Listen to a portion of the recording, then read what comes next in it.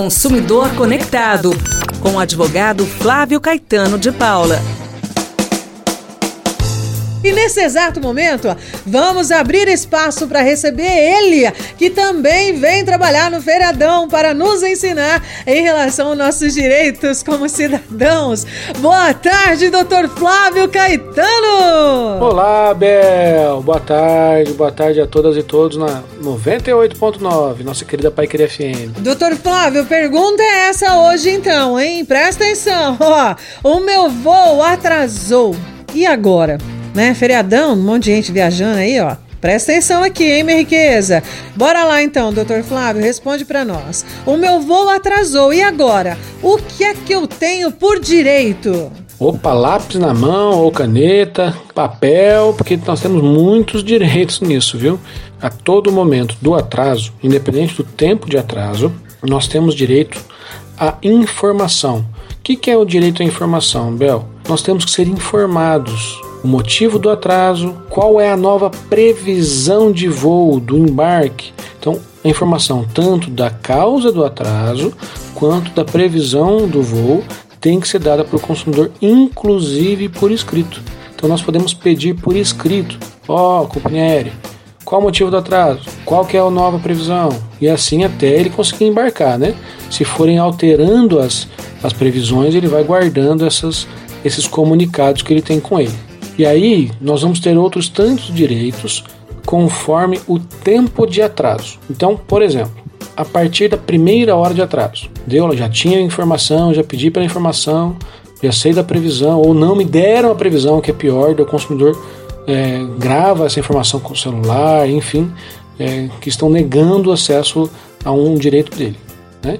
E aí, a partir da primeira hora de atraso, então, o consumidor ele tem direito à comunicação paga pela companhia aérea. Um acesso à internet, um telefonema, né, para avisar quem está esperando eventualmente no outro aeroporto para buscá-lo, para o compromisso que tem, para que seja possível a comunicação sem custos para o consumidor. Bom, e aí a partir da segunda hora de atraso, também sem pagar por isso, o consumidor tem direito à alimentação. Então a companhia aérea vai fazer o quê? Vai fornecer comida, bebida para o consumidor, para a consumidora que está lá esperando o seu embarque. A partir da quarta hora de atraso, aí o consumidor tem direito a escolher uma dentre algumas opções. Então, 4 horas de atraso, o consumidor vai escolher: olha, eu quero cancelar o voo e quero então todo o dinheiro de volta. Aí ele vai ter direito a 100% do dinheiro de volta. Mas o consumidor é quem escolhe isso. Ele pode escolher, por exemplo, não cancelar. Ele pode escolher: eu quero embarcar em uma companhia aérea concorrente, né, em outra companhia aérea sem nenhum custo para mim, sem nenhum custo para o consumidor. Pode escolher isso sim, né? Pode escolher também uma outra forma. Era daqui a Curitiba, de Londrina a Curitiba, então eu quero ir de ônibus. Então o consumidor pode escolher essa opção também. A opção é do consumidor, né?